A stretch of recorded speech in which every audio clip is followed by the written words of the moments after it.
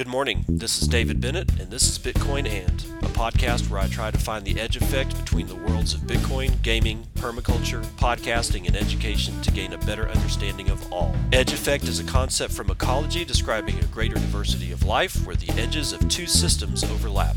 While species from either system can be found at the edge, it is important to note there are species in the overlap that exist in neither system, and that is what I seek to uncover. So join me in discovering the variety of things being created as Bitcoin rubs up against other systems.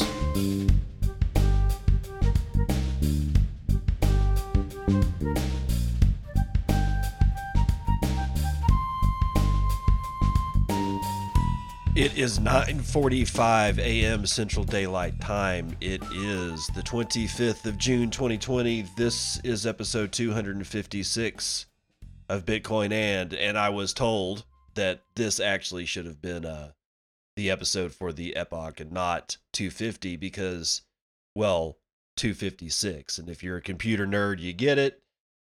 I went with 250. I was probably wrong, but I didn't even think about it, honestly. It's a good idea, I suppose, and this will be like one of the last episodes that I do before I leave to Golden, Colorado. Oh my God, I can't wait. Mountains, rivers, trees, stuff other than the high plains of Texas, which, don't get me wrong, has a beauty in its own right, but you got to change what you're looking at every once in a while. I know people that live full time in Colorado that are like, meh. I'm like, how can you be meh? And well, you have to live there. Like, I love rain, but I'm sure if I lived in Seattle for a while, I would probably not like rain. And no, I wouldn't go to the Chad or Chaz or Chop or Chomp or whatever they're calling that thing nowadays. Screw it. Let's talk about Compound Token. Compound Token got a little bump. Let's do this one from Samuel Hague. He's writing that this morning for Cointelegraph. Comp Token spikes 25% on surprise Binance listing. Got to keep the scam alive, y'all. You got to keep the scam alive. And who else are you going to turn to when you really need to keep your scam alive? Binance. That's who you're going to turn to. Surprise Binance listing led to a sudden 25% spike in the price of Compound's governance token. Comp tokens began trading approximately 1 week ago, quickly making triple-figure gains and attracting millions in trade volume. Binance stated that it did not charge a listing fee for introducing the pairings. Binance now supports pairings between Comp and BTC, USDT, BNB, and BUSD. On June the 25th, Binance announced that it would list pairings for Comp 1 hour before they went live, spiking the token's price by roughly 24% from $210 to $260 in 5 minutes on Poloniex. However, the move was much more gradual on the leading US-based exchange Coinbase, which saw Comp gain 24.5% over the course of 30 minutes. Prices have since retraced 10%, with Comp changing hands for roughly $230 as of press time. Comp token comprises the 24th largest crypto asset by market cap. Decentralized finance tokens have recently seen significant volatility, which Comp's triple-figure gains and subsequent 40% crash, setting the tone for the launch of Balancer's governance token, BAL. On June the 24th, Balancer posted a 235% gain after its first day of trading, before similarly plummeting by 40%. MakerDAO's Maker token has also produced significant price action over the past month, gaining 100% from 360 to 720 before quickly crashing back to the mid 400s. God. So what's this piece of garbage at right now? Let's find out. I'm looking at TradingView. It is trading at right at $230 straight up. So, man, you gamble with your money at your own risk. But I have read and read and read what I can about what Comp actually is. And I keep thinking that it must be because I'm just not smart enough to understand. But then I remember you're not and I'm not supposed to understand. That the description is literally filled with recursion loans to yourself or something like that. It is bizarre. It looks like, it's like something like going, trying to get somebody to explain it to you who's trying to sell it to you and have them go, you're just not sophisticated enough to understand it. Oh, hell yes, we are. I said it on the show a couple of days ago. So when did finance become rocket science? When was the handling of money a technology developed so that any idiot could make and do trade with any other idiot? At what point did this technology become rocket science? And the answer is that it never did. What happened is that assholes like the people behind Compound Token made you believe that you're too stupid to understand this shit and that you really just need to buy their dumbass tokens so that you can make the gains, bro. Well, we all see how that's working out. And after this spike dies, and it will, and it'll go back down, then I don't know. God, I hope not. But then I don't know. Kraken will list it, and then it will get a spike. And the people that hold the token that all they do is watch this shit. They don't have any other life. They can't go fishing. They can't go, playing a dune buggy or something like that because they have to sit in front of a screen and figure out when the next listing is going to occur so that they can dump it at the top. That's all that this shit is. It's just a massive pump and dump. So again, beware. Chamath Palihapitiya, or however you pronounce his name, I think he's the CTO over there at Tesla or SpaceX or whatever. Anyway, let's do this one. This is about him. Daily Hodl staff writing this one today for the Daily Hodl. Billionaire Chamath, whatever his last name is, says he bought 1 million BTC in 2013. Not $1 million worth, 1 million BTC in 2013. Warns Bitcoin's success will spell global economic catastrophe. Chamath, what's his name, views Bitcoin as financial doomsday insurance. The 43-year-old billionaire venture capitalist and chairman of spaceflight company, Virgin Galactic, that's it, says on the Unchained podcast that investors should apportion 1% of their portfolio to BTC and hope it never pays off. Quote, I just think that if people have been hardworking with their heads down, they should have an opportunity to make sure that they don't get wiped out if the government itself just continues to make a string of bad decisions that then have rising consequences. And Bitcoin, to me, is the only thing I've seen so far that is really fundamentally uncorrelated to that decision-making process and to that decision-making body. Because at the end of the day, any other asset class, equities, debt, real estate, commodities, they're all tightly coupled to a legislative framework and an interconnectedness in the financial markets that brings together many of the governments that are sort of behaving this way.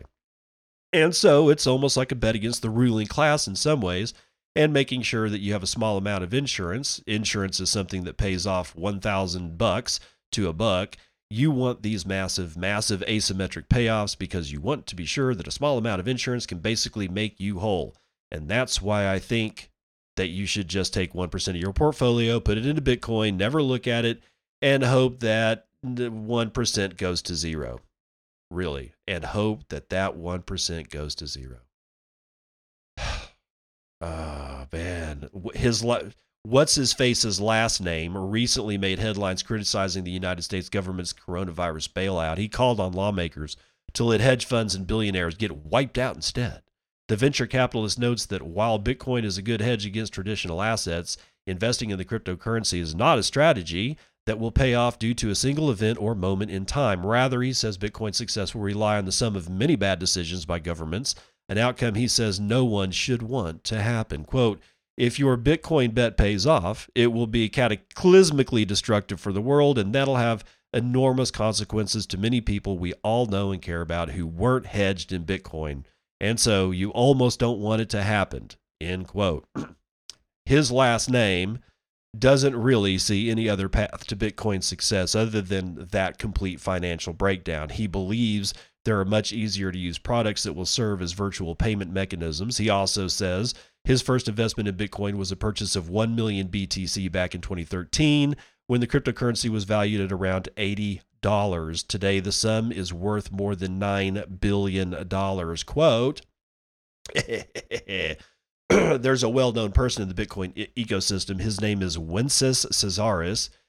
He was the one that introduced it to me in 2010, and we were actually going to Las Vegas for his 40th birthday, and that's when he pitched me on it. And I remember landing 3 days later, called my family office and said, buy 1 million Bitcoin.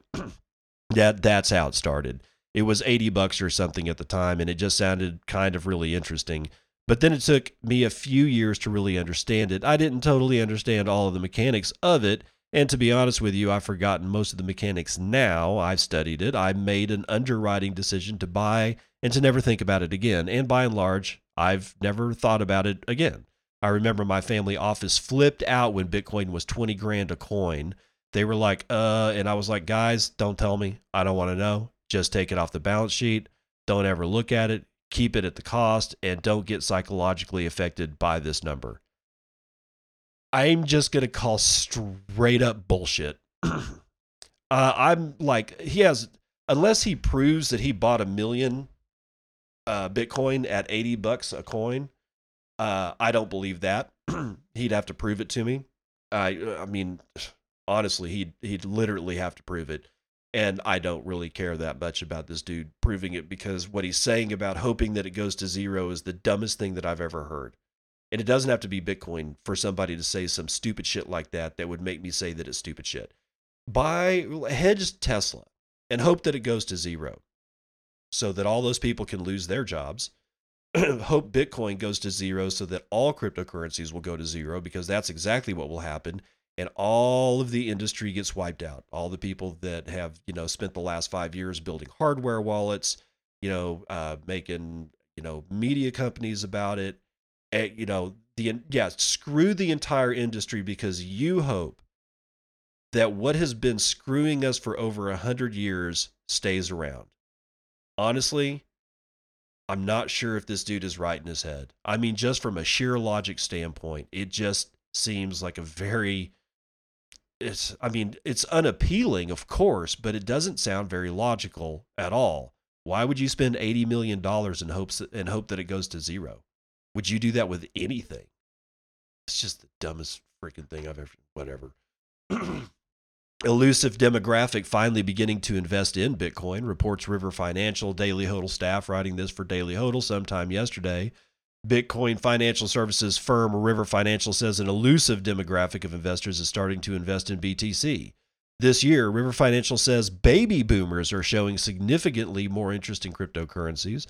The firm says it saw a twofold increase in its client base for each month in 2020, driven by new cryptocurrency investors over the age of 55.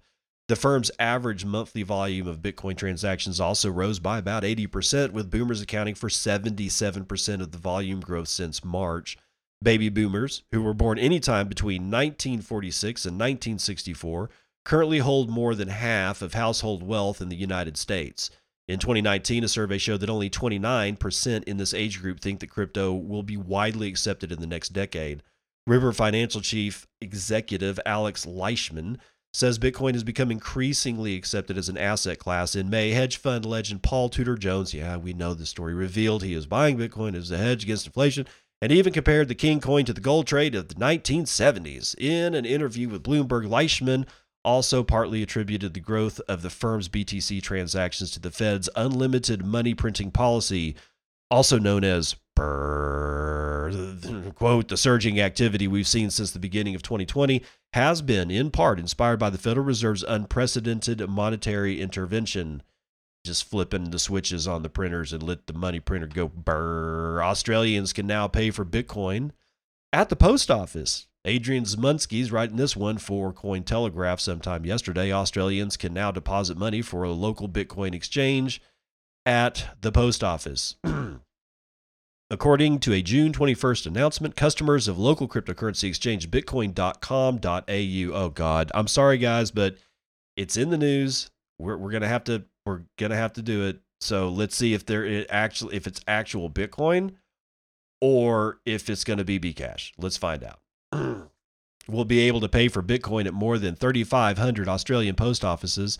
The firm's CEO, Holger Arians, explained that he believes the new payment option will make some people more comfortable with buying crypto. Quote, for many people, Paying for Bitcoin at an Australian post office feels safer than transferring funds online, particularly for first-time buyers. We're proud of this partnership and would like to thank Australia Post for their continued openness to new technologies. Bitcoin.com.au customers were already able to pay for Bitcoin at 1,500 retail outlets in the Blue Shift payment network founded by Synthetics Kane Warwick. Blue Shift also services numerous other exchanges. An increasing number of physical locations are now offering the opportunity of customers to acquire cryptocurrencies. Bitcoin automated teller machines recently crossed the milestone of 8,000 units installed worldwide. Cointelegraph reported that it is now possible to buy Bitcoin for cash at more than 20,000 retail locations across the United States, including 7-Elevens, CVS's, and Rite Aids. In September last year, all 7-Eleven stores across the Philippines started selling crypto. At the beginning of 2019, a number of French tobacco shops did the same. So that is a hell of an increase. Now let's just look at something here for a second. I want to go to bitcoin.com.au and see what the page actually says, because I am not aware whether or not this is Roger Ver's outfit or not, and I suspect that it is, but I'm not seeing any references. Yeah, I don't think this is. Because I'm not seeing any references whatsoever to Bcash. What I am seeing on bitcoin.com.au is a screen on it that says, or like a little window, a little drop down. It says gives the price of 1 BTC, not BCH.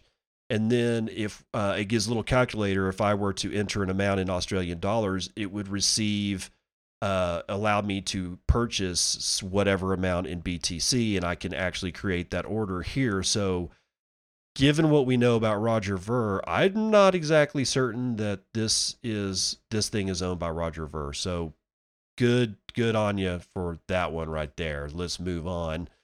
Daily Hodl staff writing this one for Daily Hodl. Venezuela reportedly accepting Bitcoin BTC as payment option for passport renewals and extensions. This was written yesterday. Venezuelan citizens who are abroad can reportedly use Bitcoin to pay for passport services. According to BTC transaction images posted on Twitter by Ronnie Martinez, an engineer who hosts an academic YouTube channel, the Venezuelan government is allowing Bitcoin as a payment option for passport renewals and extensions via its online immigration platform, SAME, which stands for Administrative Services for Identification, Migration, and Foreigners. It's Spanish. What are you going to do? While SAME has not officially confirmed Bitcoin as a payment method for passport services, images from the online portal show BTC as an option, along with the upcoming tab for payments via credit cards such as Visa, MasterCard, and American Express. Credit card payments were previously accepted but appear to be unsupported at time of writing. SAME allows users to complete their cryptocurrency payments in 8 minutes. The notice reads, quote, "Dear user, you selected payment with cryptocurrencies. Please keep in mind that you will have 8 minutes to complete the transaction, so we recommend that you have your payment method on hand and facilitate the process without problems. Thanks for your understanding." Venezuela's different payment options for government services, which appear to come and go, highlight the country's economic woes and ongoing struggles with hyperinflation. Bitcoin transaction volume in Venezuela on peer-to-peer crypto exchange Local Bitcoins has continued to soar, reaching an all-time high for the week ending June 6 with 997.7 billion bolivars. According to data tracker CoinDance or Coin.dance, 959.1 billion Venezuelan bolivar were exchanged on Local Bitcoins for the week ending June 20th, which is up 4.41% from 918.6 billion bolivar for BTC the previous week. So who knows, man? But I saw a lot of chatter yesterday about this. And it appears that they're using BTC Pay Server, which means that whoever convinced the immigration services to do this not only knows what's going on, but also knows which is the best, the least likely to get sanctioned because of United States government actions, and the only one in my mind that can basically guarantee you that you will never be sanctioned by any government in the world is BTC Pay Server, because it's the money you pay to yourself, as Paul Krugman would butcher, I'm sure. But if you don't know about BTC Pay Server, just Google it, BTC Pay Server, and then also, Google Nicolas Dorier, because he was the one that famously got really pissed off at a former Bitcoin company, which I do not consider a Bitcoin company anymore, nor will I utter their blasphemous name. He famously tweeted out that they're telling lies and he was going to obsolete them. And he's well on the path of doing that, because nobody's going to use that. I mean, Venezuela's not using that service. They decided to use Nicolas Dorier's or Dorier's, however you pronounce his name, system, which is you can get it with MyNode. If you go and buy the software from MyNode or download it, it comes with BTC Pay Server, so you can run a BTC Pay Server alongside of a full Bitcoin node, a full Lightning node, and you have a full implementation of BTC Pay Server all on a 4 gigabyte Raspberry Pi, which I have one, and it's sitting in my corner, chugging away. I mean, if cops came in and looked at it, they really wouldn't know what the hell it was. So, yeah. So even Venezuela, or some people in Venezuela, even they know to use BTC Pay Server. Okay. In the annals of the circus that is Craig Wright's life in court, we have, it's gross. Judge accepts Craig Wright's autism defense, says no to sanctions. Turner Wright is writing this one for Cointelegraph sometime yesterday. A judge ruled against the Kleeman legal team's motion to impose sanctions on Craig Wright, and the case has been cleared to go to trial. Craig Wright, the man who proclaims himself Satoshi Nakamoto, will not be subject to court sanctions and has been cleared to present an expert witness in support of his autism claim when the Kleeman case proceeds to jury trial in 2 weeks. I'm going to go ahead and read the rest of it, but really, after all this, I'm honestly surprised. I did not see this one coming. I didn't. So we enter into a new chapter of befuddlement. According to court documents filed June the 24th, U.S. District Judge Beth Bloom has ruled against a motion the Kleeman legal team filed on May the 21st requesting sanctions be imposed rather than proceeding to trial. In response to their claims, Wright committed perjury, produced forgeries, and engaged in judicial abuse.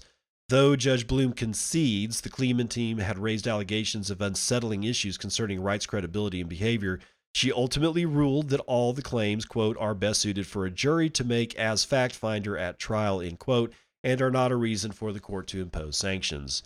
In response to the modified omnibus motion put forth by Kleeman's legal team in May, Wright followed with a motion of his own requesting a licensed clinical psychologist appear as an expert witness.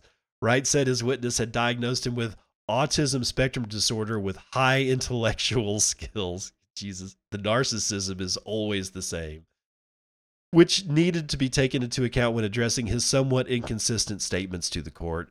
Under Judge Bloom's ruling, Wright's autism defense is cleared to proceed at this point. He says the psychologist could provide testimony showing how his condition could be incorrectly perceived as having provided untruthful testimony, such as providing an incomplete or false list of Bitcoin addresses. Bitcoin SV's billionaire benefactor Calvin Ayre tweeted his support for Wright, of course, following the judge's decision, claiming Kleeman's lawyers had attempted to short-circuit the trial, but the ruling would allow Craig to get his day in court.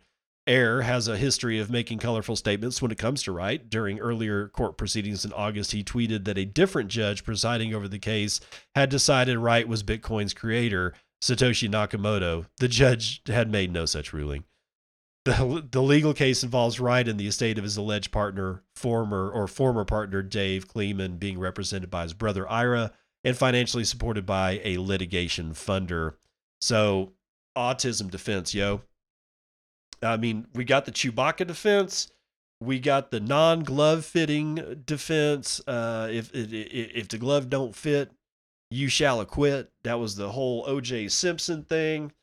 Now we have an autism defense. I I shouldn't be surprised, but I'm honestly surprised. So they're gonna bring on a guy to say that for as long as this guy is, if it's this guy who's lying, it's okay because he has autism, and I call bullshit. You still have to fuck an adult. You still do. Whether you're, I mean, the only person that honestly, the only person that may not be able to adult by themselves is like trisomy 21, Down syndrome, and it has to be pretty damn severe because I've met some people that are down, like full blown Down syndrome, and they're able to do quite a bit on their own. And you know what they don't do though? I've never seen one lie. They're deceptive. I mean, they're very honest. I was about to say deceivingly honest, but that's a terrible phrase. I mean, this guy though is just a lying sack of shit. He's a shitbag. And now he's going to try to pull a psychologist into the mix to say it's okay for him to lie. Because he's got autism with what? High intellectual skills. You know how the way that you actually put that is autism spectrum disorder, high functioning. That's what it's supposed to be, but high intellectual skills, I think, was fabricated by Wright because he is an ego-driven narcissist. So there you go, man. There you go. Circle's USDC ends its monogamous relationship with Ethereum. Oh, everybody hates Ethereum except for the ETH heads. They'll figure it out sooner or later. Alexander Behrens is writing this one on the 24th for Decrypt.co. USDC is breaking away from Ethereum exclusivity to bring the stablecoin to Algorand with more blockchains to come. Yay! USDC is breaking up with Ethereum, or at the very least, it's time to start seeing other blockchains center the collaboration between Coinbase and Circle that administers the USDC stablecoin, announced Wednesday a framework for multi-chain support for USDC. Algorand will be the first non-Ethereum blockchain to deploy support for USDC, the first in what's likely to be a long line of protocols interested in integrating the world's second most popular stablecoin. In the announcement, Center indicated that Algorand was chosen as the first to integrate USDC because the project is optimized for high-volume financial applications. Circle will operate a token bridge, allowing USDC on Algorand to be swapped with ERC20 USDC tokens on the Ethereum blockchain. As with all USDC, the stablecoins on the Algorand protocol will be backed by fiat reserves.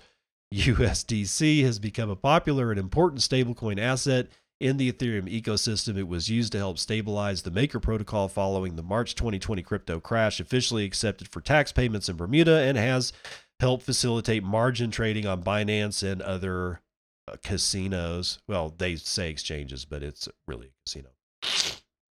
As more financial institutions and enterprises look to build decentralized financial applications, they need a well-suited infrastructure and a compliant, regulated, and widely accepted stablecoin, Algorand Foundation COO Fang Chen said in a press release, quote, "We are excited to partner with Circle to provide financial institutions with the tools they need to leverage the unique benefits of USDC and offer enterprise-grade solutions to build real-world use cases. The story of USDC has also become something of a cautionary tale for the concerns surrounding centralized assets, even if they are pegged to the world's reserve currency." In October of 2019, Coinbase started offering rewards for storing USDC in Coinbase accounts that were comparable to interest rates from some of the legacy banking systems or banking industry's most generous participants. 8 months later, reward rates were unceremoniously slashed nearly 90%, with only a day's warning, leaving many USDC loyalists scratching their heads. Despite a rocky start, Algorand has landed partnerships in a variety of industries such as real estate, gaming, and social media. In the announcement, a center called for additional interested blockchain projects to reach out to discuss implementation of the new multi-chain framework, but did not disclose any additional existing or upcoming partnerships Earlier this year, Tether was also added to the Algorand blockchain. So shitcoinery squared at minimum, shitcoinery squared.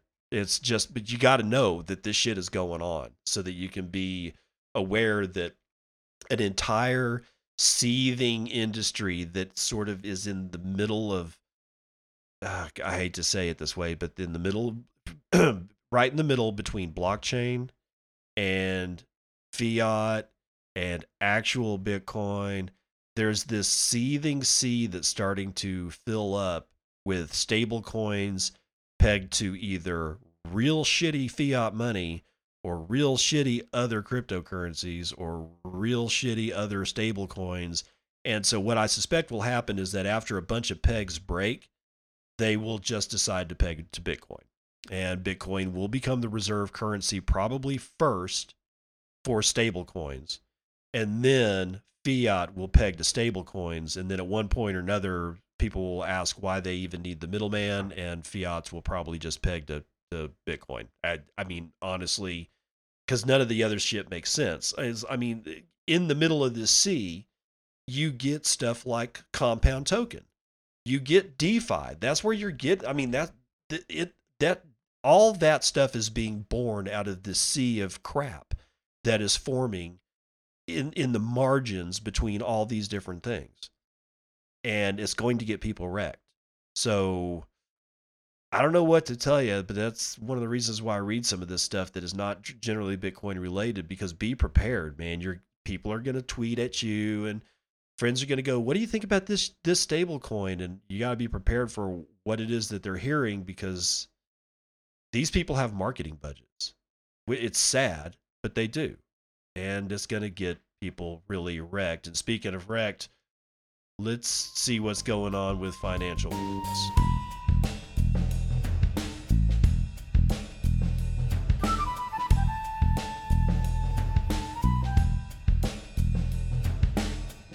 Wow, man, I'm looking at legacy markets, and it. You want to talk about meh? My God, S&P 500 is up 0.03. It was literally flat just a second ago. It was change was 0.00. And it's like this everywhere. NASDAQ up 0.09. Dow Jones up 0.07. The FTSE is up 0.3 with the big winner. Nikkei is down 1 2/10. Hang Seng is down half a point. It's just, God, again, talk about meh. And bonds, it's the same shit. Everything is down except the Japan 10-year, but they're all down by probably something that wouldn't go over, what am I trying to say? Margin of error. Oil and all the rest. Well, natural gas apparently got bitch slapped, but everything else is meh again. It looks like it got 6.2% shaved off of it. It has gone down to $1.5 for 1,000 cubic feet. Wow. Again, everything else is just complete meh. Bitcoin is at 9,100. No, I'm sorry, it just changed. $9,280. It looks like the high is going to be over at BitAsset at $9,318. And we do have a low at Coinbase Pro. Is coming in at 9,221. 308,000 BTC have been sent in the last 24 hours. That gives us about 13,000 transactions on average per hour.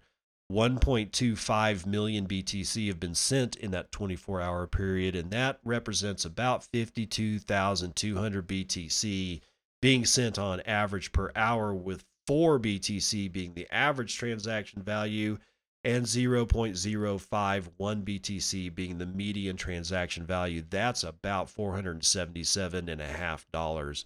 Block time, smidge high. It's not really high. It's 10 minutes and 8 seconds. 0.28 BTC are being taken in fees on a per block basis, and 40.36 BTC have been taken overall in the last 24 hours. Minus 5% on the hash rate. brings us down to 113.6 exahashes per second. The last time nobody did anything for Bitcoin Core Repository on GitHub was sometime yesterday. Ethereum is at 235. Bitcoin Cash is at 234. BSV is at 100 or 172 and a half bucks. Litecoin is at 42.75. Ethereum Classic is at 6.18. Doge holding it 0.0024, and at 43,000 transactions for the day. It is walking all over, as usual, Ethereum Classic, Litecoin, and Bcash, which has precipitously fallen off of its transactions on average. We're looking at 12,105 transactions. I need to look at something. I'm looking at the Bitcoin Cash transaction historical chart on the 3-month chart. And let me look at it on the 6 months. So let's go back all the way to January of this year, January 2020. It was down to 15,000 transactions on the day, but generally speaking, its average is about a little above 40,000 transactions. But for the longest time, I think this is going to be, let's see if I get a day on this.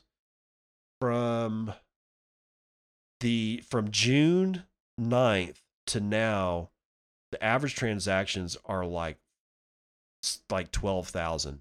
So that chain, unless they buy somebody to, pay somebody to do some transactions for them, that's a dead chain, man. And we don't even talk about BSV, so don't worry about that one. Mempool from Clark Moody Bitcoin. Clark Moody is showing 9,361 in his mempool transactions. That is about 14.5 megabytes, and it's going to take 15 blocks to clear that out. We have in the Lightning Network 953.5 BTC, giving us $8.81 million in liquidity spread across 7,250 nodes that we can see, and 36,526 channels. Tor capacity is holding it at 45.8%. That's 436.21 BTC. And that is spread across 2,102 nodes. Although I'm still kind of always wondering if they're on Tor, how do you know? Unless they're broadcasting, hey, you can't see me. I don't know. Yeah, it's confusing. Whatever. That's going to do it for Bio.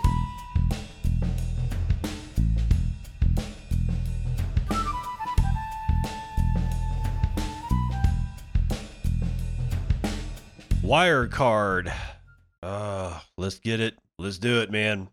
I talked about it yesterday, and we are here. We're right back here with some more Wirecard stuff. Andriy Shevchenko, writing this one for Cointelegraph sometime earlier this morning. Troubled debt card issuer Wirecard files for insolvency. Sell.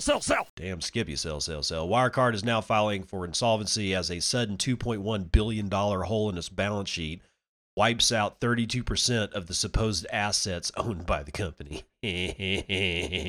Troubled fintech company Wirecard, which powers many of the crypto debit cards on the market, has reportedly filed to open insolvency proceedings. As reported by Wall Street Journal and others, Wirecard filed an application with the Munich District Court to begin preparing for insolvency resolution procedures. The company cited its, quote, impending insolvency and over-indebtedness as motivation for the filing, alluding to the $2.1 billion of its balance sheet that went missing. It just went missing. Just whoop, gone. Events unfolded quickly for Wirecard since discovering that 32% of its balance sheet never existed. The company quickly became leaderless as the founding CEO and other top executives resigned, with the former subsequently being arrested on Tuesday. Calling for insolvency implies that the company is unable to meet its debt obligations in the short term, either due to negative cash flow or a negative asset balance or negative net asset balance, given the scope of the incident. This appears to be the case of the latter. According to its latest financial filing, in 2018, the company has a net income of about $350 million, though given recent history, investors may want to take a closer look at the numbers. During insolvency procedures, companies will generally enact drastic measures to stay afloat, such as cutting staff and expenses, restructuring debt, selling a portion of its asset and others. Bankruptcy occurs when the company is completely unable to pay its debt obligations. While insolvency is a prerequisite of that, it does not indicate complete failure of the company. As Cointelegraph previously mentioned, Wirecard is the issuer of many crypto debit cards, including those of Crypto.com, CryptoPay, some WireX cards, and 10x. So, yeah, that happened fast. Yeah, excuse me. Pardon me. That happened real fast. So apparently they went from, oh my God, where did the money go, to automatically filing insolvency with, I mean, you'd think that they would have taken some time for a full investigation, although I suspect that many of them knew that this shit was already there and that any delays would put them in further danger. So hence they go right into insolvency. Oh well, I mean, this is what you do when you're thieves and have no ethics, moral compass. Bitcoin ATM growth may be a boon for money launderers. CoinDesk shitting all over Bitcoin again today, or this would be yesterday, June the 24th. Let's see who's writing this great thing. Oh yes, Patty Baker. And normally I kind of like Patty, but this one, I don't know, man. Sounds like fear, uncertainty, and doubt to me. As the numbers of Bitcoin ATMs soar, one crypto analytics firm suggests they are increasingly being used to sidestep anti-money laundering controls.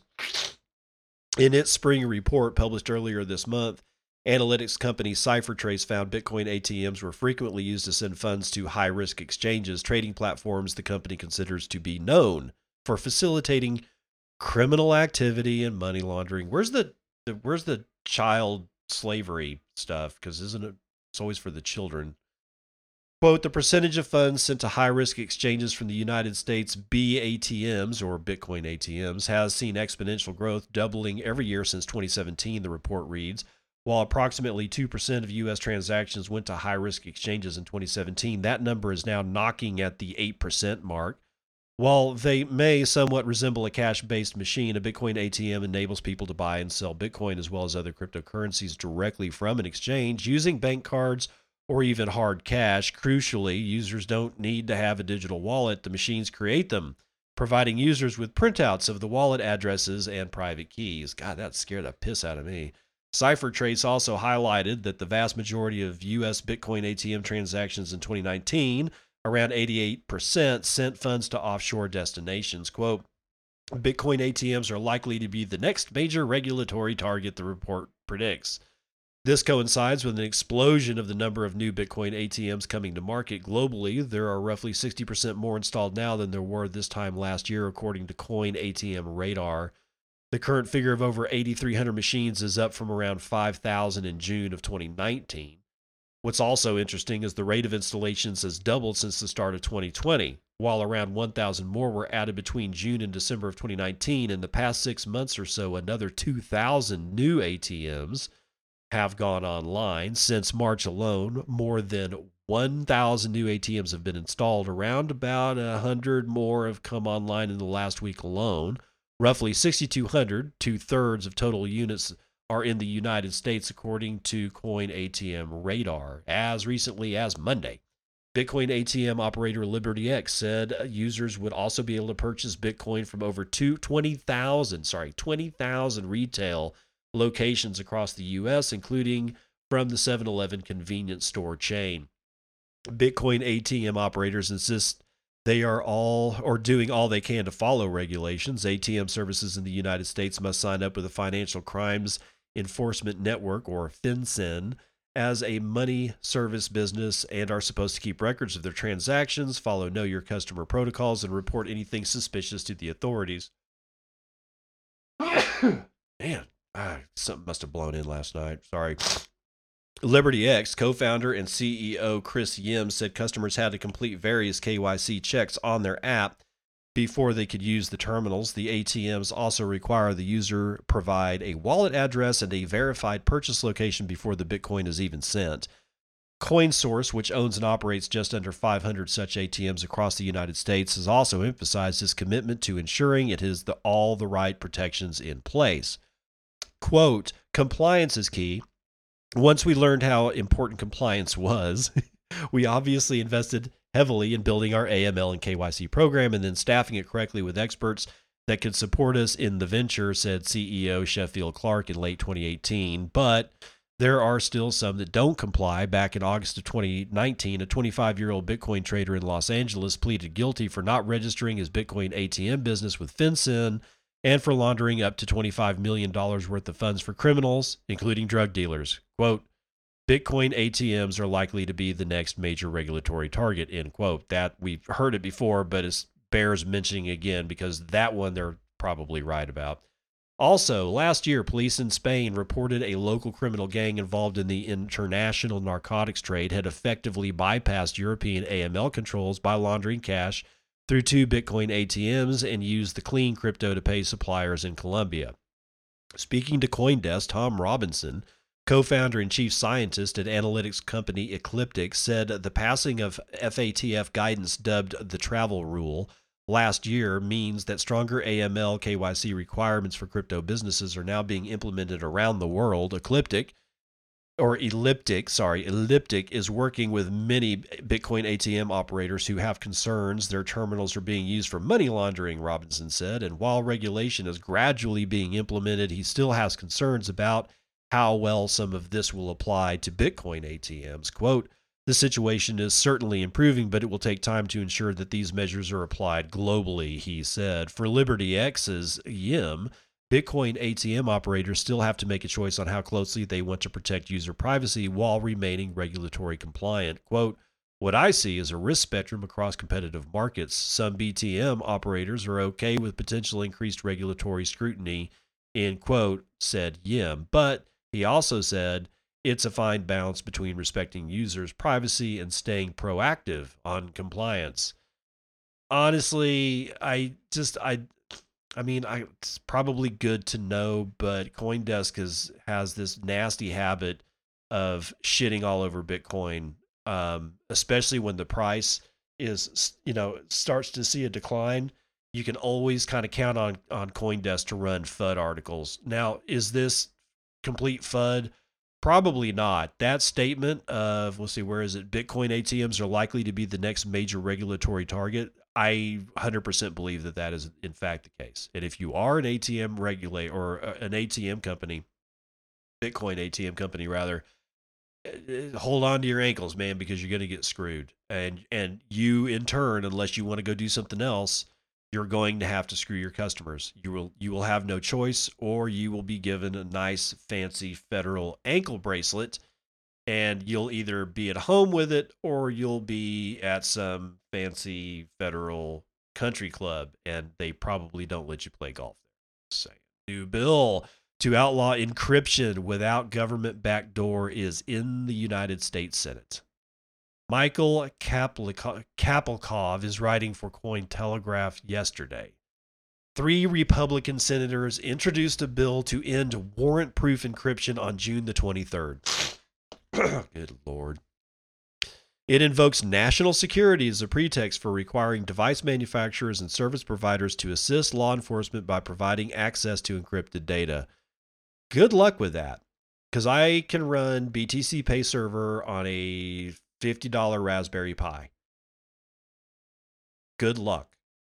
I mean, honestly, good luck. And if for whatever reason it looks like if that were able to actually work, you can bet your bottom dollar that people are going to be buying Raspberry Pis out the ass. And by the way, this type of shit is another reason why you want smaller blocks. You do not want great big ass bloated blocks that you can target from 12,000 miles away with a Tomahawk cruise missile. You want something that's so small you can barely see it. You want something so small that it passes for noise on people's radar. That's why you want the smaller blocks.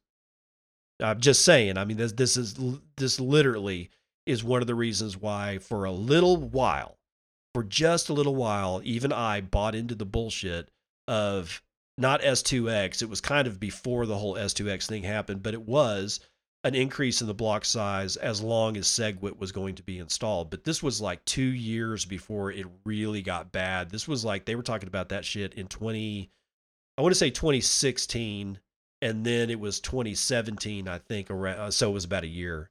I was hearing it before. So for a little while, I bought into that until I started thinking just how important it is to have something that looks like it may just be a data leak. You know, it's a one megabyte is nothing, man. It like at this point, you know, this far down the line in internet traffic sizes, 1 megabyte is freaking nothing, dude. But a terabyte block would be, you could target that. You would know what that is. With this Raspberry Pi and a shitty ass internet connection is all you need for this network, for the Bitcoin network, the actual Bitcoin network to work. Anything else, all the big block guys, this, if this were to happen, and I don't think it will, but even if a fraction of this actually comes to fruition, you're going to want the smallest block you can get. And I guarantee you, Luke Dash Jr., who's screaming for 300 kilobyte blocks, is going to start screaming for 300 kilobyte blocks even louder than he ever has before. But let's finish this off. The Lawful Access to Encrypted Data Act is sponsored by Lindsey Graham, Tom Cotton, and Marsha Blackburn. Thank God none of these assholes are from Texas. According to GovTrack, all three senators score high on the conservativeness scale, with Blackburn receiving a perfect 1.1. Damn, Marsha. God, holy shit. Graham is also one of the sponsors of the Earn It Act, which many privacy advocates heavily criticize for what they perceived as encroaching on personal freedoms under the guise of protecting children from sexual abuse. How do you want that bullshit wrapped? We have terrorists on the left, and we have children, you know, sexual child exploitation on the right. It's just ridiculous, man. It's always the same. It's always the same. It is not clear why Graham and his colleagues felt the need to propose a bill that, on the surface, seems to have similar goals as the Earn It Act, stripping the individuals of the right to use privacy-preserving technology while forcing technology companies to become even more responsive to the state's whims. Perhaps the idea is that at least one of the cards that that the bill plays, national security or child welfare, will get the job done. Yeah, that's the wrapping paper right there.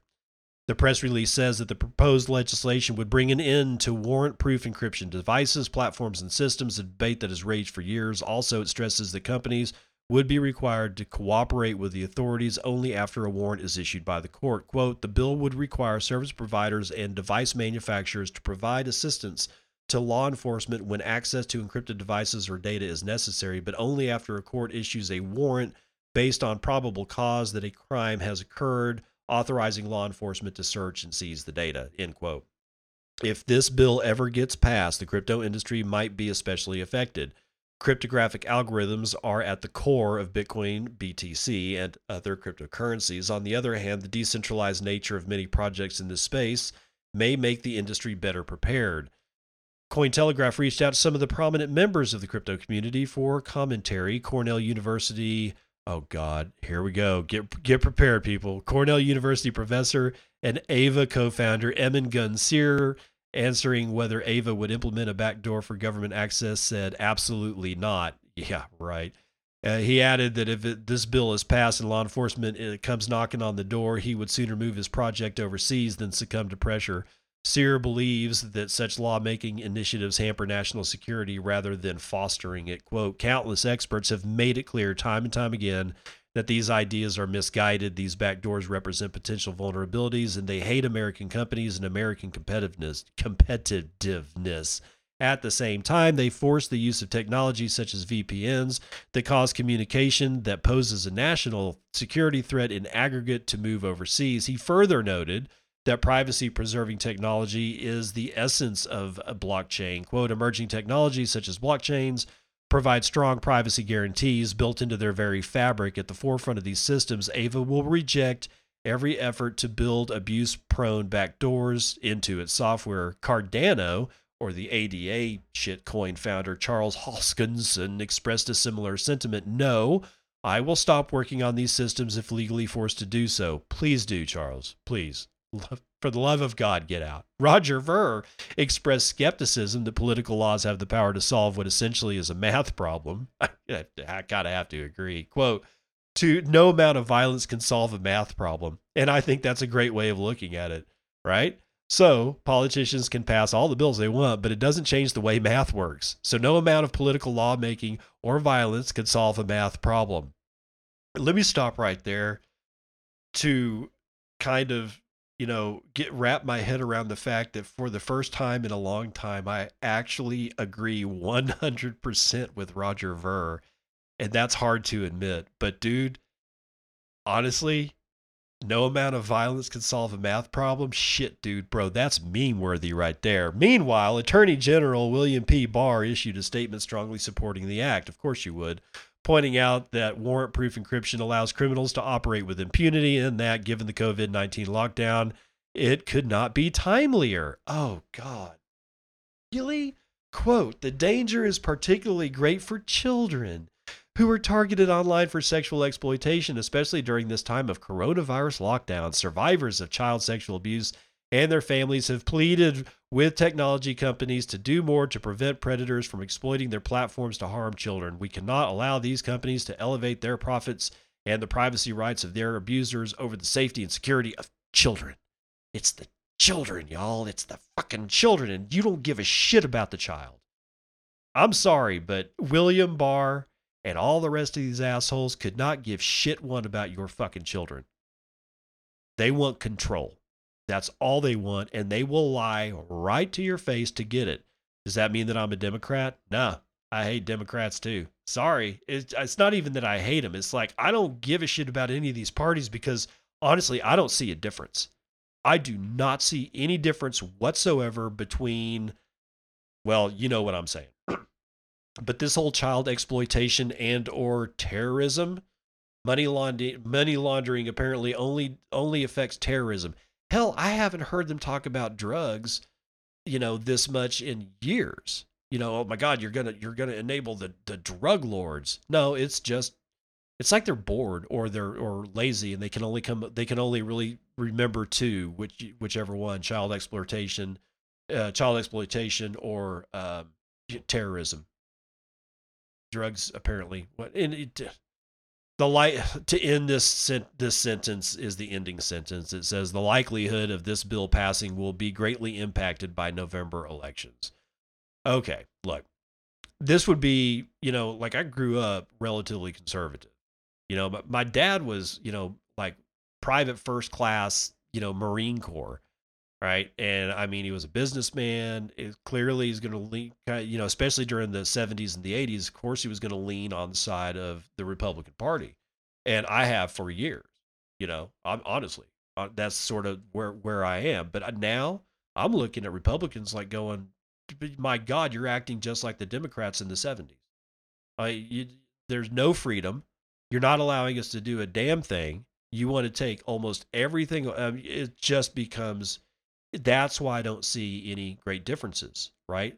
So at this point, it may be worth my while to call up my state or my representatives in Congress who are, as far as I can tell, they're all Republican right now, and tell them that, I'd be lying because I just don't give a shit at this point, but I'd just tell them it's like, if this thing even gets considered, and not only if I see your name on it, to pass for further consideration, not only will I vote against you, I will flip Democrat. You have somebody who's a lifelong Republican calling these guys and say you'll flip Democrat. I honestly, I kept thinking to myself that maybe that would actually have some effect, but you know what? It's not. It's outside of my circle of influence. I mean, that's like well within the furthest circle that I can even. The circle of impactfulness, the one that impacts me, not the one that I impact. That's where this shit lies. They're not going to care. They're just not. However, I think it would be hilarious if everybody just like said, it called up their people and said, I'm just going to flip Democrat if you guys even consider this. If for no other reason than just to troll and meat space, man. I mean, why not? Bitcoin joins in DeFi yield farming frenzy. No, it doesn't. No, it doesn't. No, it does not. Defiant, the Defiant, writing this for Decrypt.co sometime yesterday. Synthetix, Curve, and Ren have teamed up to launch Bitcoin liquidity incentives. The program combines 3 Ethereum-based flavors of Bitcoin. It's not Bitcoin. It's not. DeFi yield farming is pushing composability to its limits. Synthetix, Curve, and Ren have teamed up to launch BTC liquidity incentives using Curve's low slippage pools. The program combines 3 Ethereum-based flavors of Bitcoin, Ren BTC, Wrapped BTC, and SBTC, to provide seamless swaps between the rising wrappers, backed by 10K SNX and 25K Ren worth of weekly incentives. Those who provide liquidity can stake their LP tokens via Minter to claim a pro rata portion of the rewards, and it's already making my stomach turn. But the fun doesn't stop there, y'all. Synthetix and Ren have teamed up to issue those Synix and Ren rewards in the form of balancer pool tokens. Oh, joy. Meaning LPs are also earning BAL from liquidity mining. As if that wasn't enough, contributors will also earn Curve's soon-to-be-announced governance token, CRV, which will take into account pre-existing positions upon launch. Best of all, with all 3 wrappers essentially pegged 1-to-1, there's no risk of impermanent loss. What the hell is risk of impermanent loss? Impermanent. IMPERMANENT. Honestly, really? A major reason why Synthetix SETH/ETH Uniswap liquidity incentives became so popular, paired with the Ren bridge for permissionless Bitcoin on-ramps, the ability to put your capital to work in DeFi has never been more attractive. This is just a freaking advertisement, y'all. To get started, head over to Curve's newly deployed SBTC pool and deposit any amount of Ren BT. You know what? This was actually written apparently for the Defiant by a guy named Cooper Turley. I'm not even going to read the rest of it because I'm really disappointed in Decrypt that put this thing up as news and not an advertisement. It actually says Decrypt news under coins. This is not news. What this is an advertisement to get you to lose your Bitcoin. This is all crap. There is nothing about this that makes any sense. And anybody who comes at me and says you're just too stupid to understand it is going to be met with a mute. I'm sorry, because I just don't have time for this stupid bullshit. Again, this goes back to a working theory that I'm developing, or at least a working question that will lead one day to a theory as just when did technology that was meant to make interacting with each other easy, i.e., money, when did it become rocket science? And the answer is it never did. It was all the side shit people tried to sell you throughout the years. Derivatives, synthetic derivatives, algorithmically based synthetic derivatives, whatever flavor of bullshit that they're feeding you is still bullshit. Don't buy it. Just walk away. BitLicense at 5, despite architect Losky's hopes, few states copied the New York rules. This was written yesterday by Danny Nelson for CoinDesk. Let's see if they're going to shit on Bitcoin in this one. As Benjamin Losky, then the head of the New York State Department of Financial Services, was readying his cryptocurrency business licensing regime in October of 2014, he told a group of law students it was highly likely other states would look to his proposal as a model for designing their own regulations. That's just what I expect a narcissist asshole to say. Losky's reasoning was simple. New York had placed itself at the forefront of a new era in crypto oversight. With this BitLicense, which came online the following June, his department would set an example the entire country could follow. He was right. The states did look at the BitLicense, but seldom as the paragon it set out to be. Instead of setting a model, Losky's NYDFS has created what legislatures in other states now consider a case study in how not to regulate an industry whose complex technical details can quickly confound overbroad and ill-defined rules, as critics, and there are many, allege of New York's BitLicense. It's a poster child for stupid. Proponents may hail the BitLicense as a much-needed sheriff for lawless crypto land, and detractors may blast it as the Empire State's innovation Death Star, but not a single other state has enacted regulations that mimic the BitLicense in the half-decade since New York's controversial crypto rules took effect. Quote, "Nobody copied the BitLicense," said Caitlin Long. So that says a lot. The BitLicense, quote, "was a good lesson learned on maybe something that doesn't work," said California Assembly Majority Leader Ian Calderon. Calderon pointed out that only a handful of businesses have secured a BitLicense in its 5-year history. For us in California and for myself, that wasn't a direction that we needed to go in, end quote. Losky left NYDFS excuse me, in 2015 and later joined, you guessed it, crypto hedge fund manager New York DIG, which received a BitLicense and a limited purpose trust charter 11 months after his arrival. NYDIG holds 2 of the 25 virtual currency approvals ever handed out. Losky did not return a CoinDesk request for comment.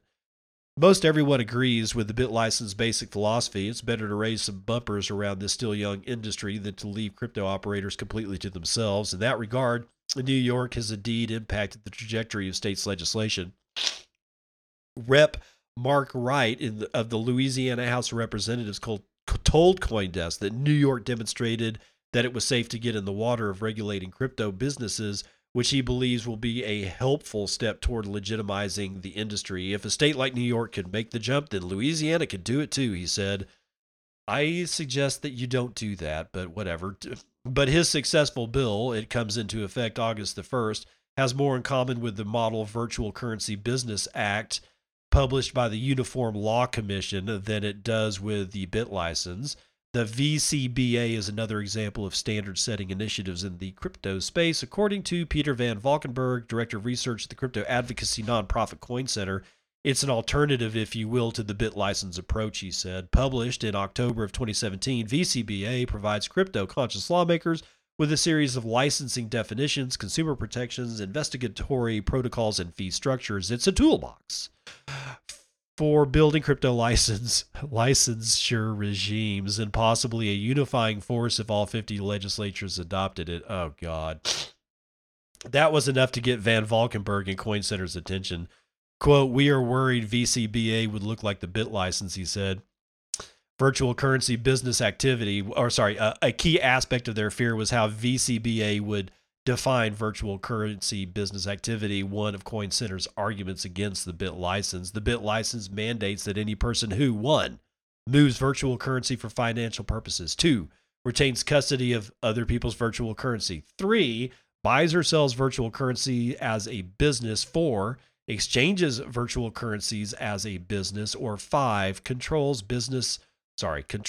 issues, or administers virtual currency, must receive licensure to do so legally in the state of New York. Van Valkenburg argued this definition sweeps up activities, he said, no business being regulated by the BitLicense, such as Lightning Network node runners, Bitcoin miners, and Federated Peg Atomic Swap members.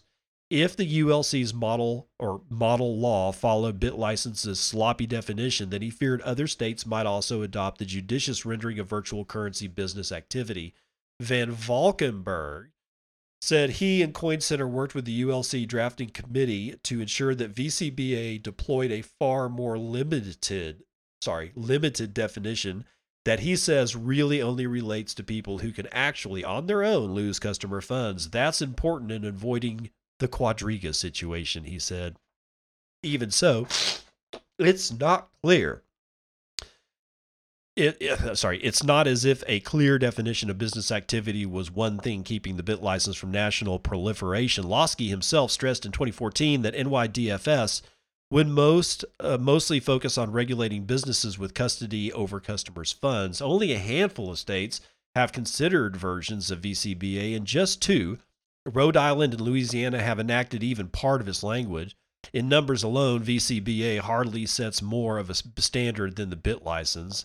That neither the VCBA nor the BitLicense have substantially influenced state-level crypto regulation speaks to the relative unpopularity of the supposedly precedent-setting Regulations, said Long, the Wyoming blockchain consultant. She's talking about Caitlin Long there. She explained that representatives often look to larger states for precedence, in part because most, as part time lawmakers, lack the robust legislative research staffs their full time counterparts from states such as California and New York can more readily afford. Only 9 states have full time legislatures, according to the National Conference of State Legislatures. Caitlin Long said, quote, "What happens is that states will tend to copy each other's legislations precisely because they don't have their own staff. And so when one state takes the lead on something, the other states will frequently follow by copying it. And we've seen that many times with Wyoming laws, but nobody copied the BitLicense," end quote. Some tried. California lawmakers have considered multiple crypto bills. One even submitted a carbon copy of an early BitLicense draft, said Van Valkenburg, the Coin Center policy expert. But that 2015 effort quickly failed, as have almost all subsequent California crypto initiatives.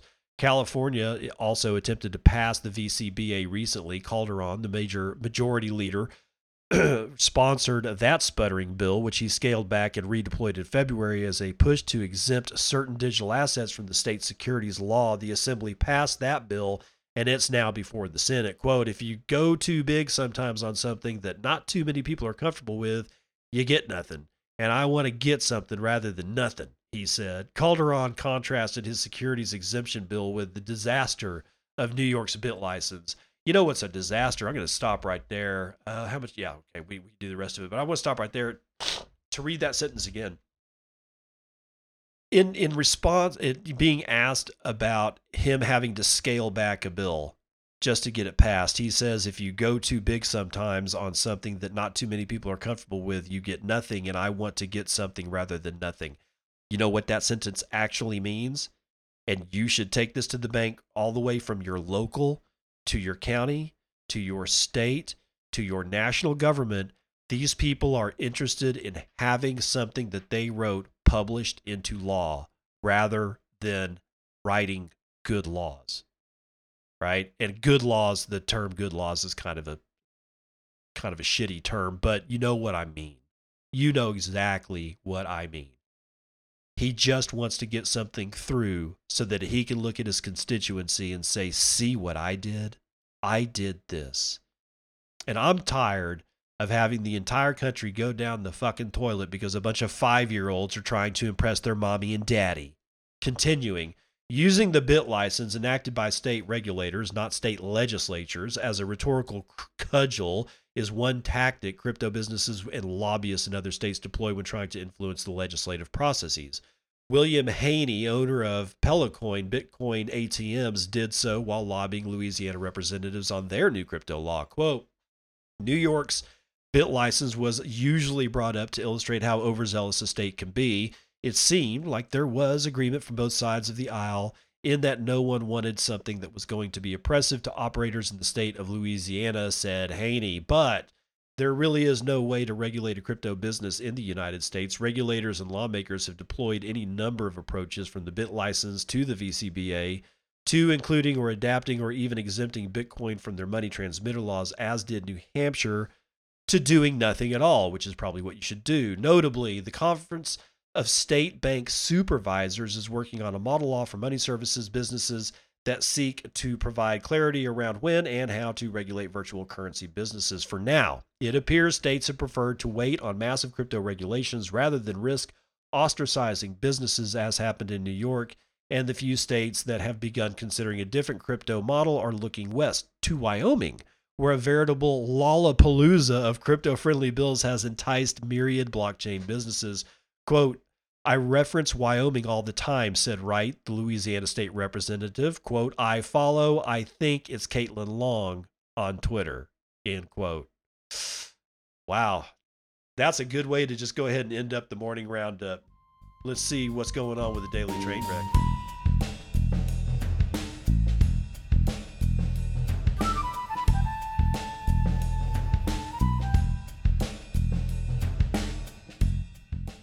Daily Trainwrecked is brought to you by Raoul Pal, or at Raoul GMI, or rather RAOULGMI. If you are a Real Vision and crypto fanatic with deep industry knowledge, we are looking for a junior editor for crypto, blockchain, tokens, DeFi, digital assets.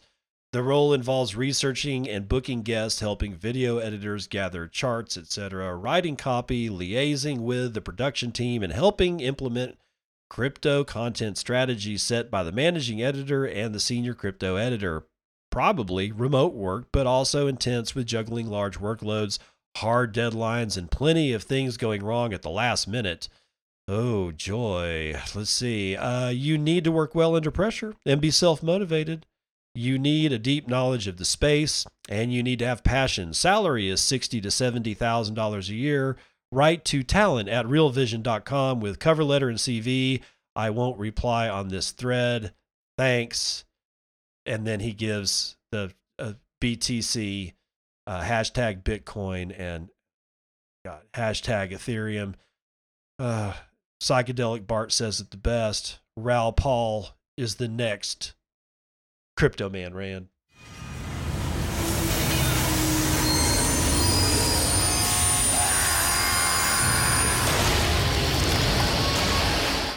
That was one of the hardest things that I've read in a while. Now, this was actually a while back. This was all the way back on June the 18th.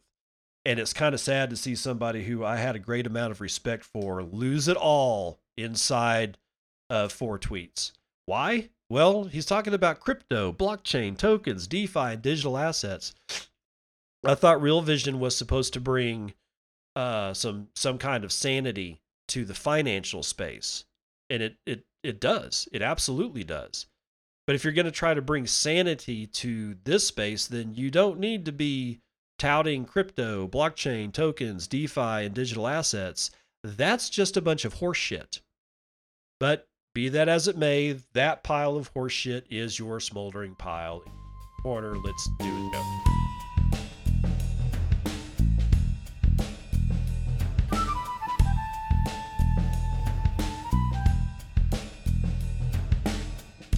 Terrible Joke Corner brought to you by Dad Says Jokes, who says, I warned my daughter about using her whistle inside and gave her one last chance. Unfortunately, she blew it.